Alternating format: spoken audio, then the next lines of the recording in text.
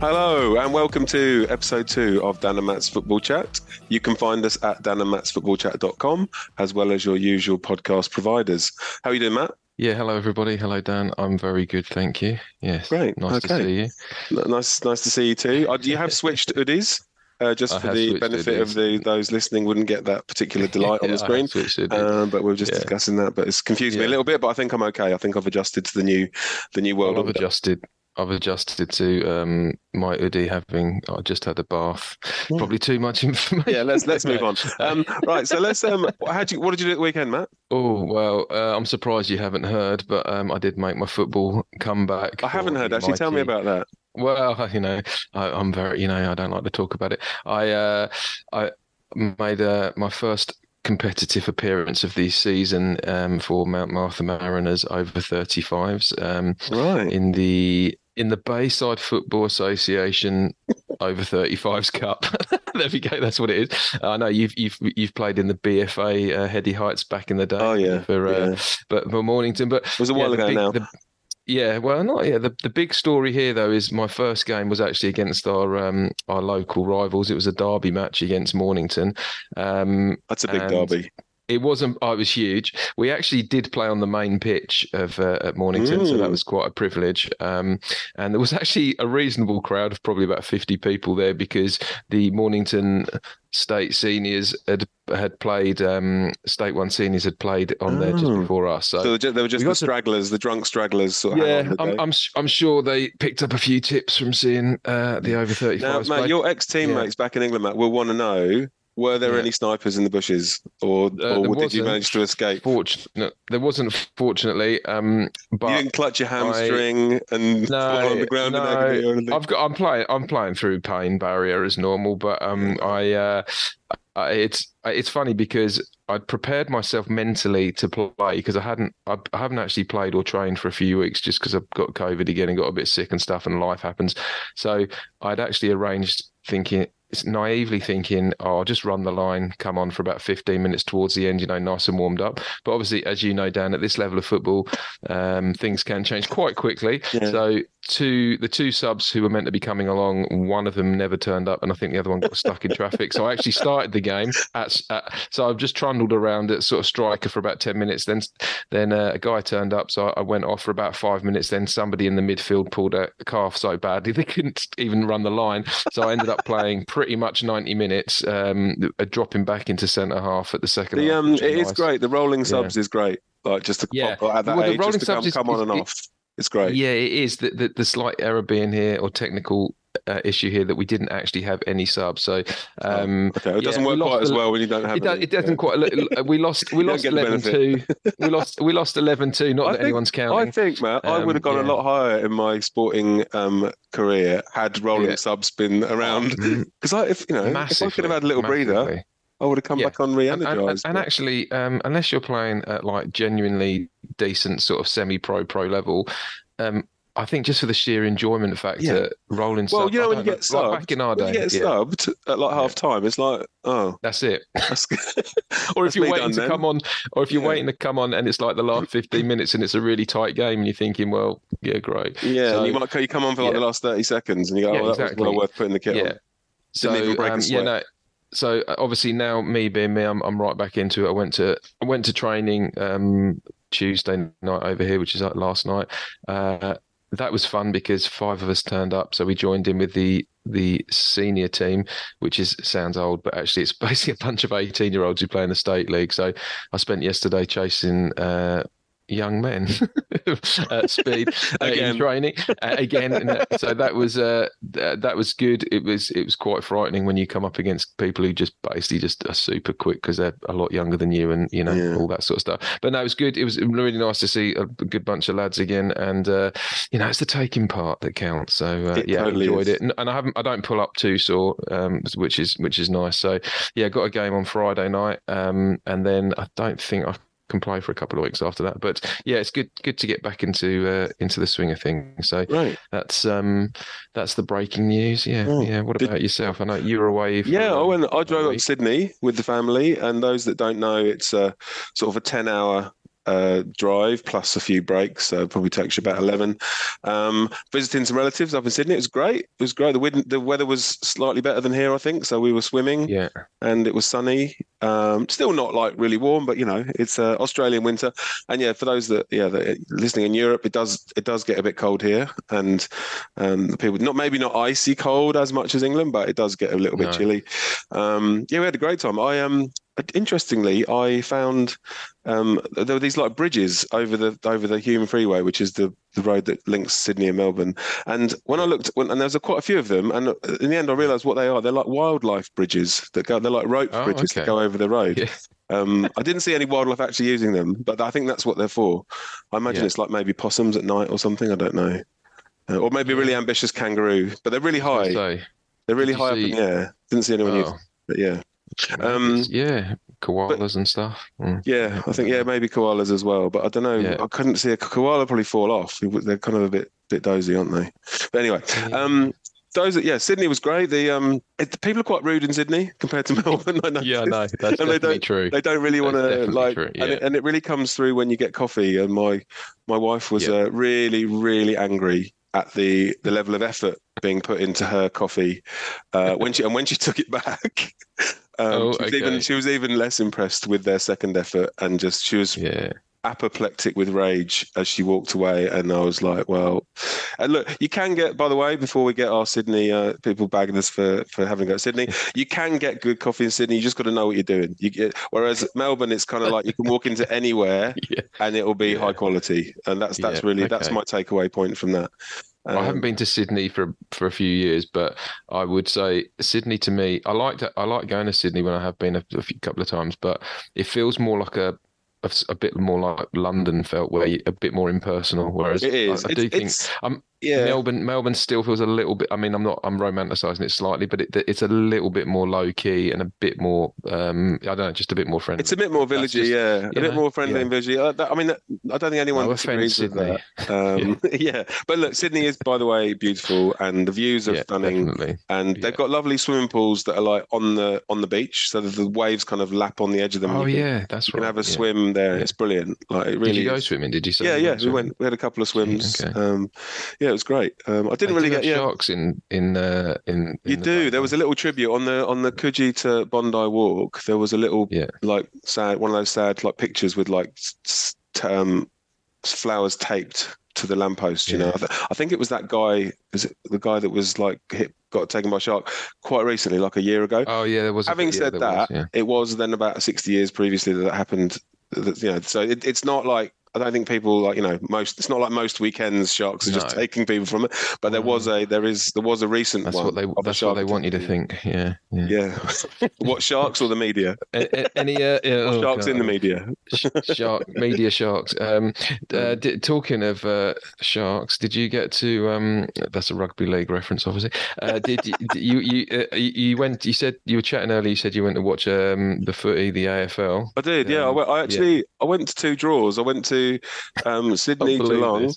Yeah, I went to Sydney Geelong at the SCG, which was great. Which, for our non-Australian listeners, that's the Australian rules league. Variety, like shorts, like sort of vest type shirts, and then a kind of sort of a leather rugby ball with laces on it, and you have to kick the ball through two rugby posts to get 6 points, and then 1 point if you miss either side.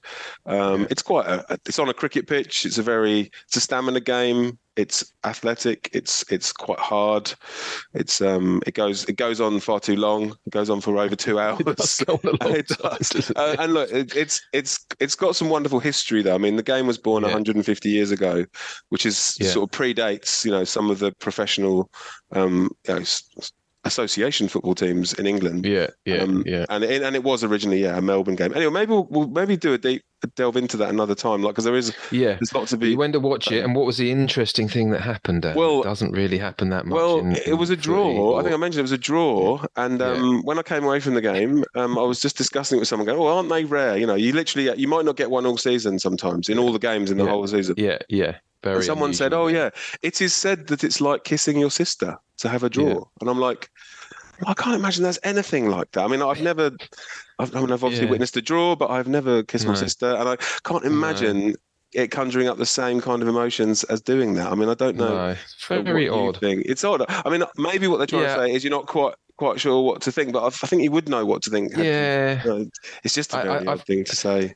It doesn't. It's one of the weirdest things I've ever heard. Because I kind of feel like, how does that work in a sporting context? I don't really. I could imagine it was saying like, oh, it's like you just don't feel satisfied because you haven't won, you haven't lost. It's just a bit meh. But coming from like football, a 1-1 draw. How is Kissing Sister not really winning or losing? So I don't really get that. I don't get that. If anything, I get it. I suppose it's like people will say, oh, it's like you've been punched in the gut or kind of something like that. But it's not really. Yeah, very. No. Well, I think we'll just leave that one. Dropped a tenner and found a fiver or something like that. But that's not right either. Because it's like equal. No, dropped a fiver and found another one. No, it's probably better than Kissing. But weirdly, I then went to a game of rugby. My brother-in-law is a rugby coach. Rugby league or rugby? No, rugby union. Rugby union, which is a game we played at school, Matt. And maybe we'll do a bit of a talk about that one. But and there was also a draw. So like Manly, who were 14-0 up with like 5 minutes to go, conceded 2 late converted tries and drew 14-0. So I went to 2 games in 2 days, and they were both draws. Rugby draws are maybe a little bit more common. A bit more common than but AFL is such a high-scoring game. Exactly. Yeah. So that was my weekend. It was great. It was warm. There was cheap canned beverages for sale, and it was fantastic. So I had a lovely time. Drove back yesterday, but it was great. That was kind of my weekend. With the kids and family. Reasonable. It was good. Do you want to? Should we take a little break now and come back with some football chat after the break? Let's do that. Let's do it. Let's do that. See you after the break.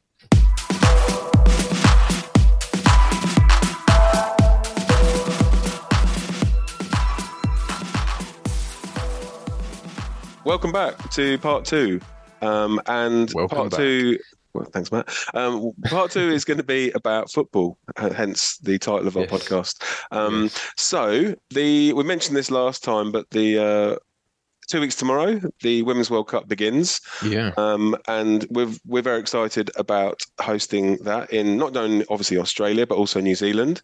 And we will be attending a game. Breaking news. You came good with the tickets. We did. We got tickets, thanks, Terry, for Nigeria, Canada on the Friday lunchtime. It's not a brilliant kick. It's like 12:30 on a Friday lunchtime, which is a bit of a strange one. But so I just thought we'd just talk a little bit about the 2 teams. We'll probably do a bit of a deep dive into some other teams. So Nigeria and Canada are in the group of death. There always is one, isn't there? A group of death. Because Ireland wouldn't be a World Cup if there wasn't a group of death. No, that's true. Because Ireland and hosts Australia are the other 2 teams that make up the group. So just looking at the 2 teams, Canada there are 3-time Olympic champions, but they've never won the World Cup. So they clearly have very high pedigree, but they've never quite done it when it comes to the big one, so to speak. Having said that, I think the Olympics is probably a little bit, and again, correct me if I'm wrong, but it probably is a little bit more representative of the quality of a national team than maybe the men's version of the game. I think the Olympic men's games, obviously they're, prima donna pros that don't tend to turn up in great numbers for these kinds of smaller squads. I think the Olympic sometimes they're under 21s, aren't they? Yeah, it's pretty much the Ollie Roos, if you look at it, is as they call them, it's usually development, and I think they're limited to 18 players. I'm not sure. I think the women's one, off the top of my head, I'd have to double check. I think it's a bigger squad. Yeah. So I think the take home point is Canada are very good. And they're ranked 7th in the world, Dan. So okay. Although they have dropped a ranking. Yeah, I think they've got. I reckon they're probably. They could be. A little bit. Maybe dark horses. They could be a little bit higher than that. Than 7th suggests. But anyway, they always come in well respected. Like they'll get. They should. Well, even though it's a group of death, you'd fancy them to get through it, but. Hey, we'll find out. They've got a 40-year-old captain in the name of Christine Sinclair, and she's hoping to be the first ever person to score at 6 World Cups. So that's pretty impressive. Mad. Were she to do that? So we'll be having a look at her when we go to the game. I always think of Canada as a sort of like more sort of younger sibling, sort of more sort of progressive younger sibling compared to their very large neighbours, similar to like New Zealand is to Australia. Sort of Canada is to USA as is as New Zealand is to Australia. But I don't know, it's just sort of a bit more progressive and sort of, I don't know, a bit smaller and in the kind of shadow a little bit. But hey, I'll probably get in trouble for saying that. But that's just my own perception. It's not necessarily you could be true. I've never been to Canada. I did. I remember considering going there before emigrating over here, which I know a lot of British people. I'd like to go to Canada. My son's all over Canada. He'd love to go to Canada. I think he's it looks like a good place, but I don't know. I know historically they've been their women's, as they would say, women's soccer team has been way more successful than their men's, and they've pushed that hard. And I know they obviously they're beneficiaries of the women's game in America, where you've got a lot more professionalism, the bigger college circuit, all that kind of stuff. So be interesting to see. I'm really looking forward to the game, because I'm kind of going in with pretty limited knowledge, but also you're seeing a really decent established top football team, women's team in Canada versus a bit more of an unknown quantity in Nigeria. So it kind of feels to me a bit like men's football was probably, growing up, where you'd know say a European team, and then they're going up against like a team that doesn't qualify for many World Cups. You're thinking, who are they going to be? So on the day, I think you're right. I mean, Nigeria, in terms of the country itself, whenever I think of Nigeria, I think of the most populous country in. I've go to lots of quizzes, so obviously I think of well over twice that of the next. It's over 200 million people live in Nigeria. So many people live in Nigeria, don't they? It's crazy. And it's also the biggest Catholic country. Has the most Catholics of any country in the world. Yes. It does. They've also got a really cool manager. His name is Randy Waldrum, which is the most American-sounding coach that I've ever heard of. They've also got one of probably the premier African players, arguably of all time. So that's Asisat Oshoala. I hope I said that correctly. Right. She's 28. She plays for Barcelona, and she's an absolute gun, as they would say in Australia. I do. So they're coming in probably. They're probably not favourites to win the game against Canada, but hey, who knows? They've got some good players. They've also got a player that has blue hair. I think that's even her Twitter handle or something. Good. But we'll look out for the blue hair. So I'm really looking forward to it. Well, I'm hopefully going to get to some other games as well, but we'll start off with that one, and maybe every episode we'll look at a couple of teams and go. I'd like to do that, and also it'd be interesting to see. We've talked about this a bit off air, but how it's going to kick on things in Australia, because there's definitely been a lot more investment in the game. I mean, just living down here for 10 years on the Mornington Peninsula, Mount Martha Soccer Club, where I play for. They've got really good facilities now that have been developed over the last 3 or 4 years. We're getting a clubhouse and we've got good pitches. And then Mornington Soccer Club they're getting all their grounds redeveloped, which we both well know are kind of, it's like a reenactment of a World War I trench battle scene at times playing on there. So it's just seeing that is really good, and some other clubs that the money that's actually been spent locally and with state government help as well. So I think the female, it'd be interesting. I think the female participation has acted as a catalyst for that. Massively, because if you can make the case that it's going to benefit female and male football players in your community, I think it's much more persuasive argument rather than and Football Australia are aiming. I think it's 2030.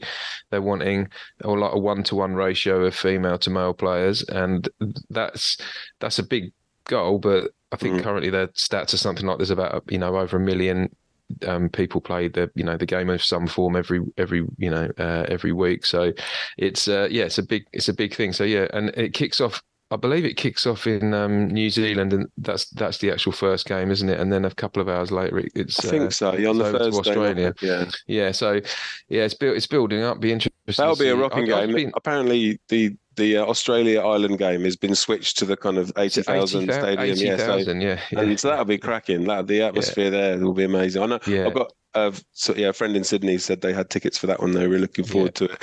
There'll be a big. plenty of the people you sort of walk past in Coogee and Bondi area have Irish accents. So I imagine there'll be lots of support for Ireland.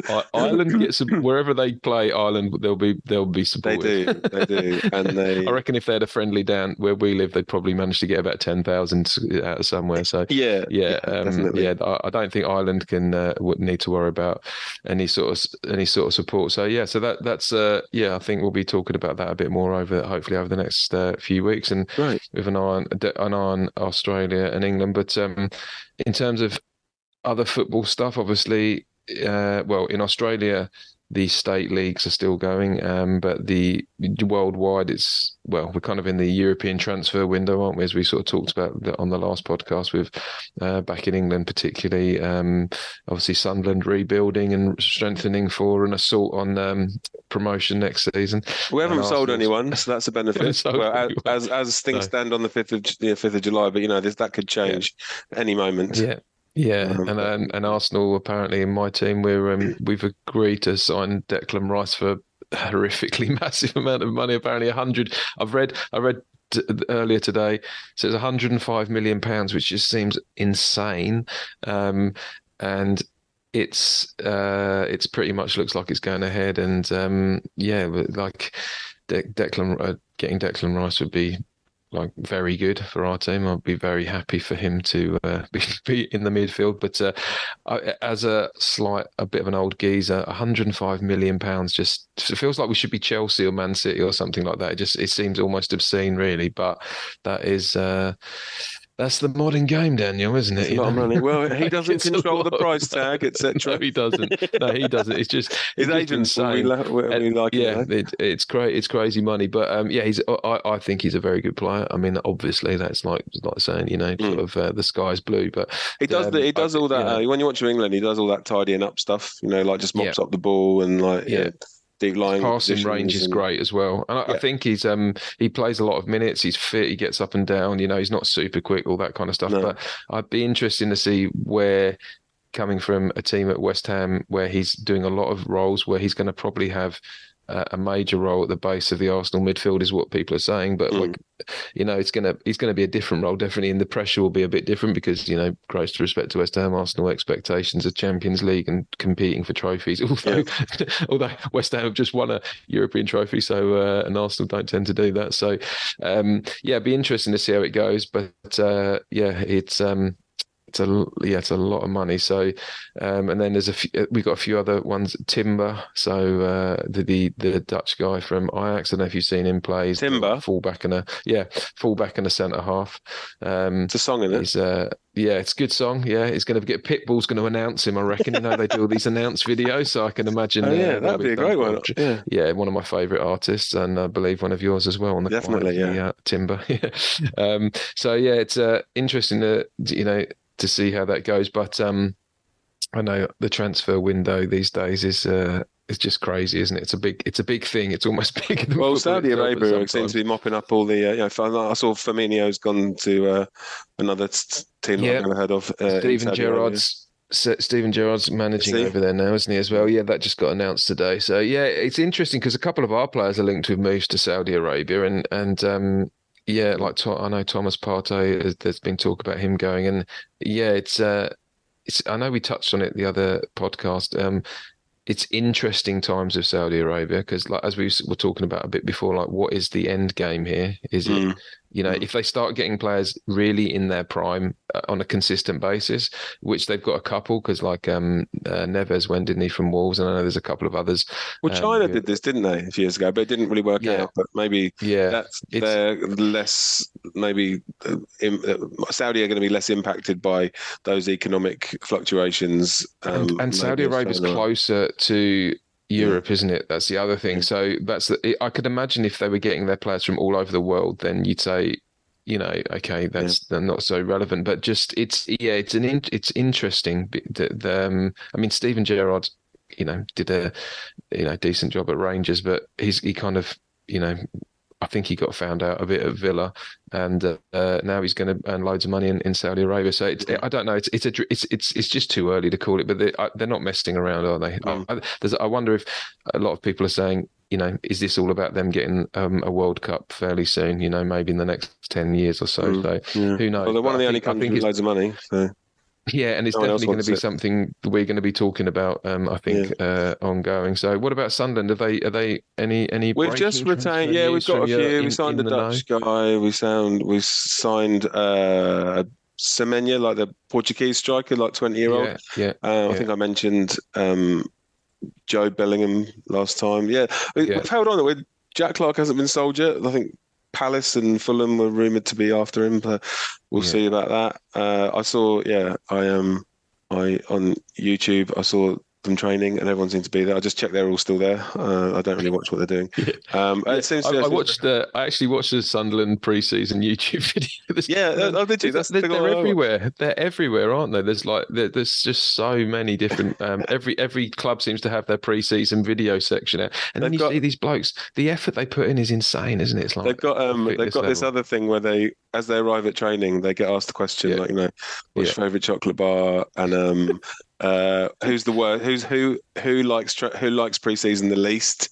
It's the same names crop up. But a lot of them, rarely do any of them have like a lot of personality. I suppose if they've done football since they were like an embryo and devoted their lives to it, they're maybe not going to be fully rounded. But Carlo Peel, like Luke O'Nien is hilarious, and he's just talking constantly. He's actually quite a funny player to watch as well. He sort of jumps on people's backs, like the other opposition players' backs, and gives them they give him a piggyback, and sort of winds the crowd up and does little. He's a really good value. I think he's one of the players that sort of turned around the club culture actually from Anyway, I think we'll take another little break now, and after the break we'll talk about Ange Ball and a bit of Baz Ball as well. Yeah, let's do that. Okay, see you after this.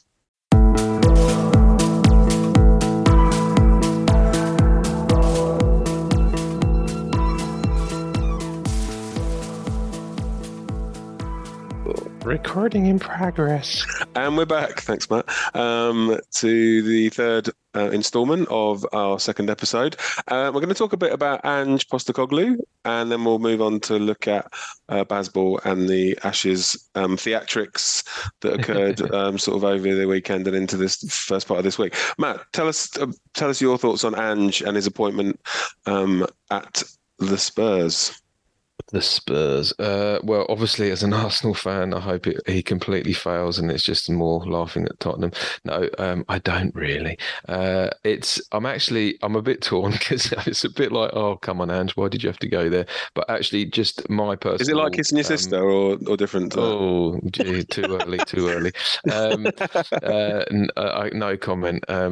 That's just weird. Totally thrown me. And that'd be more like it if they won the title. That'd be more like it. No, I don't know. I really don't want to know. The horrible sensation, the horrible feelings I would imagine. I just really want to leave this. Okay, let's move on. Sorry. Yeah, let's move on. No, the Ange joining Tottenham. I mean, just for Australian football and sort of respect, development of the game, all those cliches. I think it's amazingly good. It's a bit of a tricky one because we mentioned Steven Gerrard earlier. He's gone to, he's moved from Scotland and gone to Villa and has ended up in Saudi Arabia. I think Postecoglou's got more about him than that. We have seen since we've been over here, he's very wedded to his principles. He likes playing a very attacking, high intensity, high press form of football, usually in a 4-3-3, and he has players that he knows can do a job for him, and he's very loyal to those players, and he's not afraid to ride out rough times as well. He has his principles, he sticks to them, and he's been very successful. He basically walked out on Australia before the 2018 World Cup because he felt that he wasn't backed, and I think actually if you look at what happened when Australia went to the 2018 World Cup and didn't really do much, he was right to do so. Having said that, I think it was Jordan, hit the post in that playoff game that I don't know if you remember, but Australia were basically one goal post away from going out of that World Cup. So before they, in the qualifying stages, so he's very will take his principles to the edge. He was very good at Brisbane Roar. He's they went, I think, 36 games unbeaten. He won the league title in Japan. So he's happy to back himself and move from one place to the other. For all I know, there's a lot of perception around. In Scottish football, it's all about Rangers and Celtic, and I know it is to a degree, but you still got to go there and deal with that pressure, and you basically got to win, haven't you? You lived in Scotland, you know what it's like. You can't, if you're in charge of those clubs, you basically have to win the league. You can't not win, So there is that sort of pressure. So he's dealt with that. So I think, if I'm trying to be as objective as possible, Spurs are in a bit of a mess. They have been for quite a long time. They probably do need someone like Postecoglou who's going to come in, ride out their difficult times, and if they stick with him, I think they will be successful if they stick with him. But it's probably going to get worse before it gets better in a lot of ways for the Spurs as well. I think it's definitely the most positive appointment since Pochettino. That you're right. I mean, he's from Melbourne. He's obviously of Greek heritage.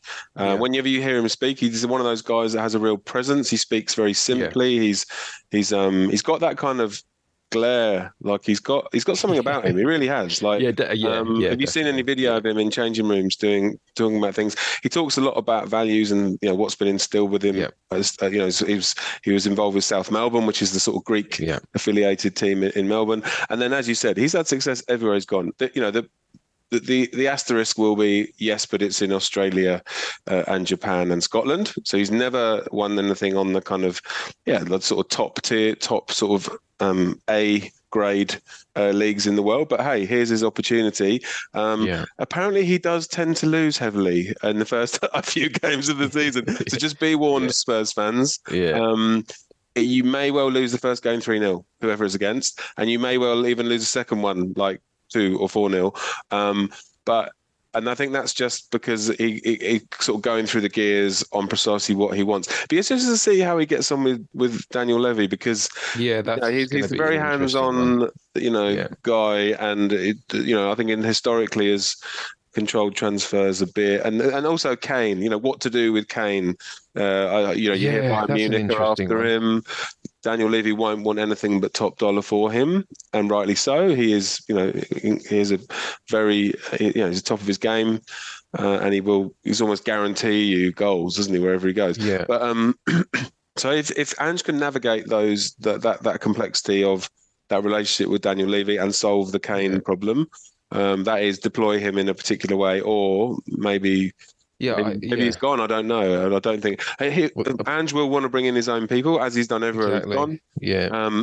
He says he wants to bring in the best talent.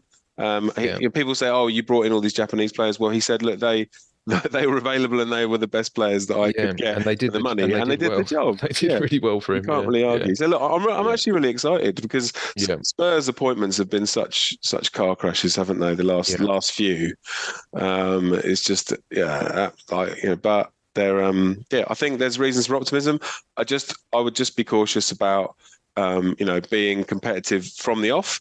I think there's no reason, if he's given time, they can't get back in those Champions League places, and close your ears, Matt. Even challenge for silverware, but let's not get too carried away, because I don't think that'll be on his radar maybe in the first season. But hey, we'll see. But he's a great guy, and as you said, it's a real.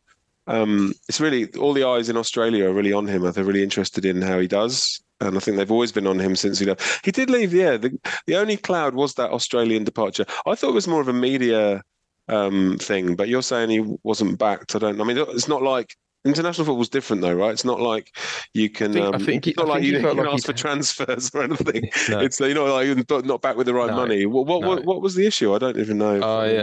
I think he felt like he was getting a lot of, if you remember at the time, like big personalities like Bosnich, that in the media were really causing him a lot of problems. And not just that, I think he felt like he wasn't respected, which is fair enough.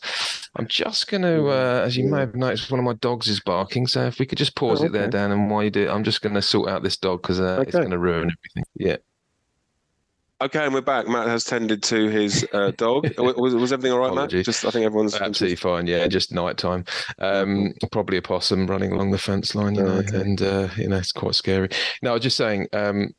with Postecoglou. I think he just didn't feel respected, which is a fair call because he won the Asian Cup for Australia. He got them playing a real aggressive certain style of football, and I think but I think that's him. Like you said, he's Cut's a mean figure in some ways as well. He's very much his own man. If he doesn't feel back, then he'll say, I'm he'll not get back, rid of. I'll I go think he'll somewhere else. also get rid of players. I think he'll get rid of anyone that doesn't want to absolutely. be there. Doesn't matter who they are, which is why the Kane thing's interesting because I think Kane, he was rumored to be off to Man City last summer, and I think if he'd have come in then, I think he would have been gone because I think if he's anyone in the room that any hint of not wanting to be there, he'll just want rid of them, and he's that kind of character. But anyway, all right. Maybe we'll move on to talk about Bazball then. As you know, it's been pretty high profile here in Australia. Lots of caricatures of Ben Stokes and whinging Poms. The usual headlines get trawled out, and I think in a way. Like I think we talked about this earlier, Matt. But like Bairstow. Let's talk about that before we talk about. It's actually a really good Test match. Both Test matches have been really good to watch. I think I'll probably watch more of them than I ever watched. I normally fade after the first session because of the timing here. Normally gets to like quite late on. I get to lunch. Yeah, if it's not happening quite late on, and then I just sort of fade. But yeah, the Test matches aside, which obviously Australia have won both of them. The incident, which has been talked over and over again. I mean, I think it's just a bit of stupidity and bad cricket from Bairstow. It is out. Talking about the run out, or are you talking about the long room incident? Because that's the big one over here, isn't it, in Australia? The long room. We'll come to that in a minute. But the actual incident itself is out, right? Because the ball's not called dead, and the umpires could decide not to, and wicketkeepers tried to do it. I don't like the comparisons between where someone's nearly stumped and they're kind of waiting for the foot to go up because that's different. Because someone's in the act of playing the shot. Bairstow obviously stupidly thought, "Oh yeah, the ball's dead." Tapped his foot back in the crease, but before he could have just looked round at the keeper, saw him wheeling his arm, throwing the ball in, and would have just stayed in his crease. He didn't look in enough detail at Carey. Carey had obviously seen him wander out and thought, I'll give it a go. The ball's not dead. He's out, right? There's no. But it's the problem is.